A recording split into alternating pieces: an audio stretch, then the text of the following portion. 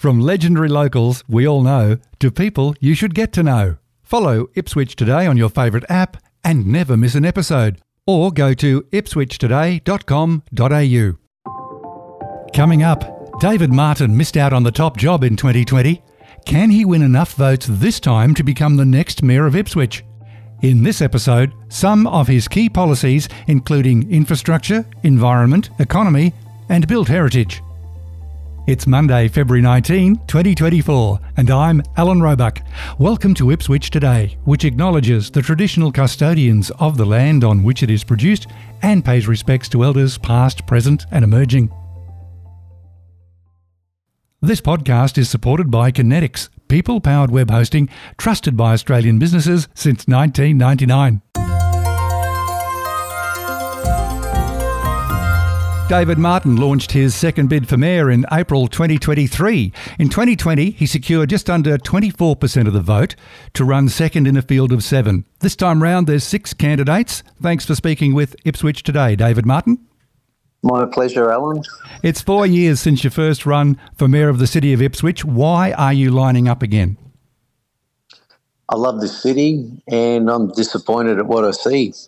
But once again, our city's in the news for wrong reasons. We seem to be the butt of jokes. We seem to be, anytime you look at the news, it's Ipswich, there's a problem here. I want to see that addressed. I love this place. And there's so much potential, so much opportunity, and I want to see that explored, enhanced and activated. Can I go straight to your campaign website? There's a lot there that you want to do. Have you costed your promises? Most of those promises, well, they're not promises, they're things I want to do, as you just said. Most of those things, they will require funding from state and federal government, and I've spoken to all of our members, and what I'm going to do, if I am elected, we will be having regular meetings, at least bi-monthly, asking what we need to do to articulate state and federal government to be able to actually go to Parliament and tangibly ask for these things we want. For example, the Norman Street Bridge. Like, we've been talking about that since I was a kid, Alan. And we need a business case, we need a business plan. Well, whatever it is we need, I want to actually have it done so we can give it to our state members and our federal members so they no longer can come back and say, oh, you haven't done this, you haven't done that. I want to have our I's dotted, our T's crossed, so we can actually tangibly ask for some money and receive some. Many, as you say, have been on council's wish list for years. Is the Norman Street Bridge a number one priority? That'd be one of them, yeah. I just think our traffic's becoming increasingly hectic going through the CBD. As you know, the David Trumpy Bridge is over 50 years old now, and that's ridiculous, a city our size, and we still only have the one bridge through town. There are a number of development applications in place for council with high-rise living. There was one just came in last week at Lowry Street for another 61 units. At the moment, there's currently one house there. So 61 units, that again adds at least another 60 cars to the equation. And that's happening more and more over there as density increases. So we definitely need that bridge. So it's certainly one of them. As do our highways, Alan. Like our highways, the duplication of the highway through to Willowbank from Cunningham Highway, the Centenary Highway. I mean, we've just been neglected for too long and things need to change. Why do you think you could make a breakthrough on funding and others haven't? Well, the current mayor, the LNP mayor, throws the ALP members under the bus at every opportunity. As a true independent, I'm certainly not going to play the political card, and I won't be waiting till after a budget to throw them under the bus. I'll be negotiating and talking with them before the budget to see, as I said, what we need to do to get these things actually happen and become a reality. For too long, we just get told, oh, you haven't got the Norman Street Bridge, the business case isn't up to scratch, or the business plan isn't done for the football stadium. Well, that's what I'm saying. I want to have these things done. And again, as a true independent, I have good relationship with current members, and I dare say moving forward, regardless of the political persuasion of the members coming forward, I will have their support by virtue of the fact that I'm not pushing any political bandwagon. I'm not an engineer, but looking at your list there, I think the Springfield Central to Ipswich rail line might be the biggest ticket item, and the growth of Ripley and Redbank Plains, everyone says it must happen. But when? Well, that's an excellent question. Once again, that's up to our state government. So I know there have been comprehensive plans and whatnot done. However, with a population of 150,000 supposed to be moving to Ripley in the next 20 years, we need to be in front of the curve rather than behind. I just can't believe how we plan for yesterday and we build for yesterday instead of planning for tomorrow and building for tomorrow. And Ripley at the moment, for example, out there, Providence, how in the world it's approved that you have one lane in, one lane out of a 150,000 population is just unfathomable, really. Like, we need to be better than that. We need to be smarter than that. Back to your campaign website, your environment list. What are your plans for a green waste facility and recycle centre? Well, we'd be engaging experts on that, Alan, in terms of green waste. I know some councils around the place. I know Noosa used to be able to take a load of green waste and you could take away a trailer load of mulch when you left the place. I would like to investigate the possibility of us doing that in-house, our own green waste. There's a lot of issues, as you know, particularly with New Grow at the moment with their mulching plant, and I'd like to investigate the possibility of council being able to do their own composting in-house. So that's what I'd like to see. I'd also like to see reduced fees for green waste. So you take green waste to the dump, for example, I'd like to see dump fees waived. At the moment, you pay $14, doesn't matter what you take to the dump. So that also needs to be investigated. Sorry, you also mentioned the recycle facilities, is that what you said? Yes. Yeah, well, no, at Logan they have recycle shops. Go to Logan and potentially come out, you can buy things, a bit like an op shop. So I know a lot of stuff, it's kind of almost heartbreaking at times when you go to the dump and you see some of the, useful items that people just throw over the side. And then once they're in the pit, no one's going to go in the pit and get them, and they just get bulldozed into landfill. So, have you had a look, David Martin, have you had a look at Council's planned replacement for Riverview? It's going to be called a Resource Recovery and Animal Management Centre at Redbank Plains. That's a fairly impressive plan. Have you had a close look at that? I've had a look at it. Jacob Madsen said he's going to take me through step by step and look at it. So I do want to tease that out and investigate that a lot more. Yeah. Part of your platform, you say plant more trees. Have you thought about how many, where and when? Yeah, I'd like to see, pardon me, getting back to planting, if you go to Forest Lake or even Springfield Lake, some of the developments there's tree-lined streets leading into them. So certainly a lot more tree-lined streetscape. When we have divided roads where there's concrete in the middle, I'd certainly rather see trees there. And I'd like to see parks with more trees as well. Like, we obviously in a hot climate, we have a number of days throughout our year that are over 30 degrees, and our shade seems to be inadequate in a lot of these parks. And whilst it's good that we have shade sails, sitting under a tree is always cooler than sitting under a shade sail. So that's what I'd like to see. Like, I live, as you know, Alan, on Denmark Hill, looking out over the city at the moment. You see green everywhere. You see a few buildings open up like St Mary's. You go to Ripley or Spring Mountain, the new areas of the city, and all you see is line after line of roofing, tiles and Galvabon. That's all you see. On to the economy. On your website, you say you want to encourage support for local businesses and local business tenders. How would this be different to Council's current policy?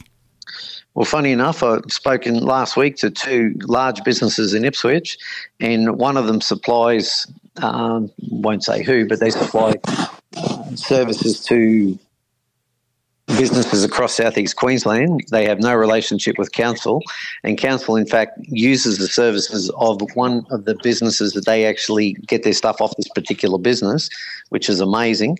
And another business make a particular brand of item, and council again doesn't use any of those. So in terms of the support local, do that at every opportunity. If you're on my Facebook page, I'm always supporting local business. A number of business owners have told me of the red tape and the troubles they have trying to come to Ipswich. Just this morning, a guy told me that he has been in the process with council, Ipswich City Council, for 6 weeks. He went to Brisbane, and he said 3 weeks later, so that was whilst he was undertaking the one in Ipswich, he's already been approved to go to Brisbane. So sadly, we're going to lose a business from our city. We'll be moving down to Brisbane. I think we're talking about two different things here. That sounds like a planning application you're talking about there. Is that right? Well, his is a planning application. Yeah. I just want to go back to asking about the tenders and council supporting local business. Council's policy states it will only seek quotes from local businesses in the first instance for contracts for less than $50,000, so First, local businesses get first dibs on that, and it will provide a 20% local contact preferential weighting to items less than 200,000, and then there's another criteria for 15% local economy support. Do they need to be stronger? I'd like to say that they may have those things in place, Alan. I don't believe they're being followed to the letter of the law. Certainly don't. So I know a lot of out-of-town providers come to markets at the mall, and I'd like to see that exclusive for Ipswich stallholders. I believe we're Ipswich markets. I don't think we should be propping up other businesses in South East Queensland, particularly when we have businesses at Ipswich that can't get a gong at the markets. Onto your community platform, David Martin. You say you want to deliver basic services on time. What specifically is not being done on time now? We'll have a look at the mowing roster around the place. Like, we're really behind, notwithstanding we've had a lot of rain, Alan. However, I believe council certainly needs to be vested in community with our parks and open spaces, having them maintained so that people can get out and enjoy them. I'm on a number of community committees, as you know, and one particular community group I was on, we were applying for funding for a particular event, and we didn't get approval of the funding till shortly before the event. So I'd like to see community groups having knowledge and certainty and security about their funding way before an event is to happen. On your campaign website, you've highlighted the North Ipswich Woolen Mills not once but twice. Now, the purchase of this site by council was probably well-intentioned in 2015 to preserve another part of the city's built heritage. What do you want to do with it if you get elected mayor? Alan, I'd love to see that as our Eat Street markets. I'd love to see it open to the public, have the arts community over there. I'd love to see Get Set for Work involved to restore certain facets, and I'd love to see the River Heart Parkland extend through there. So I'd love to see hard shoreline through the CBD with a path on both sides with a little low bridge to cross over. So I think our river's certainly underutilised, and that asset has so much potential. Do you know the current state of the buildings?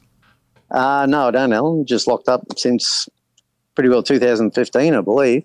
There was supposed to be some markets there at one stage, and I know council once had it open, so I got a lot of pictures during the Galvanised Festival, but I believe it's pretty well been shut up since then. I did speak with Camillo briefly about it, but he didn't have any plans. He just said he was, just the administrator. It was purchased under a previously elected council. He was just in a holding pattern, I guess. That's what he said. I know there was talk. The last dancer, Mao Dancer, he was talking at one stage. We were pretty excited. That was 2018, shortly before we were going into receivership for administration. So there were talks of him coming and doing something, which would have been really good. But yeah, once we were getting sacked, well, that went by the by as well, unfortunately. So we're talking about Queensland Ballet coming and utilising it. Yes. Well, not being an engineer, I couldn't hazard it a guess what the repair bill would be, but it would have to be in the millions to restore it to a safe state. And finally, David Martin, access to counsellors. You've put it out there on social media to have counsellors' offices in the 4 libraries. Why is it you want to bring back counsellor offices in libraries? One of the many things people say when I'm out and about in community, Alan, is they don't know who their local councillor is and they have no access to them. If you have a look at our state representatives, we have 4. Well, Jim's just leaving, but his office was at Brassel, Jen is at Baval, Lance is at Goodna, and Charisse is at Springfield. So there are state members. You can go to a local office and see a state member that look after the whole state, as you know. Yet our local councillors, we have to go into Ipswich to see them. Now, I know that they do go out and about. However, their primary business is in their building at the bottom of Nicholas Street. Yeah, I just think that they should be out and about in community and accessible. The vast majority of customer calls to councils are received by a dedicated customer call centre, and you'd be familiar with that. Were divisional offices in their previous form value for money? Well, I believe so. As you know, I was in council for 10 months and I can only speak on behalf of what I saw. I know I was always busy. I'd be fielding a lot of concerns and complaints and issues with local residents. If you ring the call centre, or you do at the moment a snap send, the photo app, if you do that, you don't really talk to anybody personally. And I know on a number of occasions I was able to take council officers out and explain residents' complaints, whereas if you just ring the council, they would feel that they're palmed off. And again, I believe our local councillors should be representing the local people and they should be able to represent them and advocate on their behalf. And again, I believe that some things were put in place that need to change, and if that's not the case, then why do we have local councillors? It just seems ridiculous. We have local councillors who can't engage and advocate on behalf of their local residents. I don't think they can't engage. I think it's just not having a street frontage, which may be a psychological thing, because people can ring and email and make appointments. I'm hearing that many of the councillors do go out to residents' homes. Is that not good enough? I'm just relaying what I'm hearing across the board, Alan. I get asked so many times, who is my local councillor? So they don't even know who their local councillors are anymore. So back in the day with local officers, people knew who their local councillor was. That doesn't necessarily mean you like them, but you knew who your local councillor was. You knew where their office was. You knew you could just drop in and see them. I don't believe you can just drop in and see a councillor at the local building anymore. So I believe it's a lot different to what it was. What I want to say, because people often ask why I'm standing, and probably one of the biggest reasons I want to see is pride restored in our city. I love this place, Alan, and I want to see Ipswich a place we're all proud to call home. I think I've mentioned to you that when you see the news these days, we seem to be in the news for wrong reasons. Recently they had power crews out at Willowbank, and you said power crews at Willowbank, west of Brisbane. We had some growlers come into Amberley, west of Brisbane. There's a murder at Redbank, Ipswich. I want to see that change, that mantra change, that we're proud to call Ipswich home and that we're in the news for good reasons. David Martin, we'll leave it there. Thanks for the catch-up and thanks for speaking with Ipswich Today. Thanks so much, Alan. And that's it for this episode. Just a reminder, you'll find handy links in the show notes. Ipswich Today is supported by Kinetics, people-powered web hosting trusted by Australian businesses since 1999. This podcast is listener-supported. Please make a once-only gift or regular donation to help keep it online. Just go to ipswichtoday.com.au.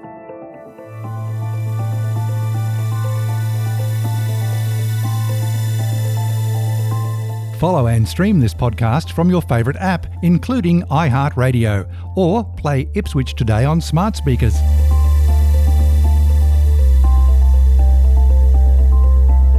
Music is supplied by Purple Planet Music. This is Alan Roebuck. Thank you for listening.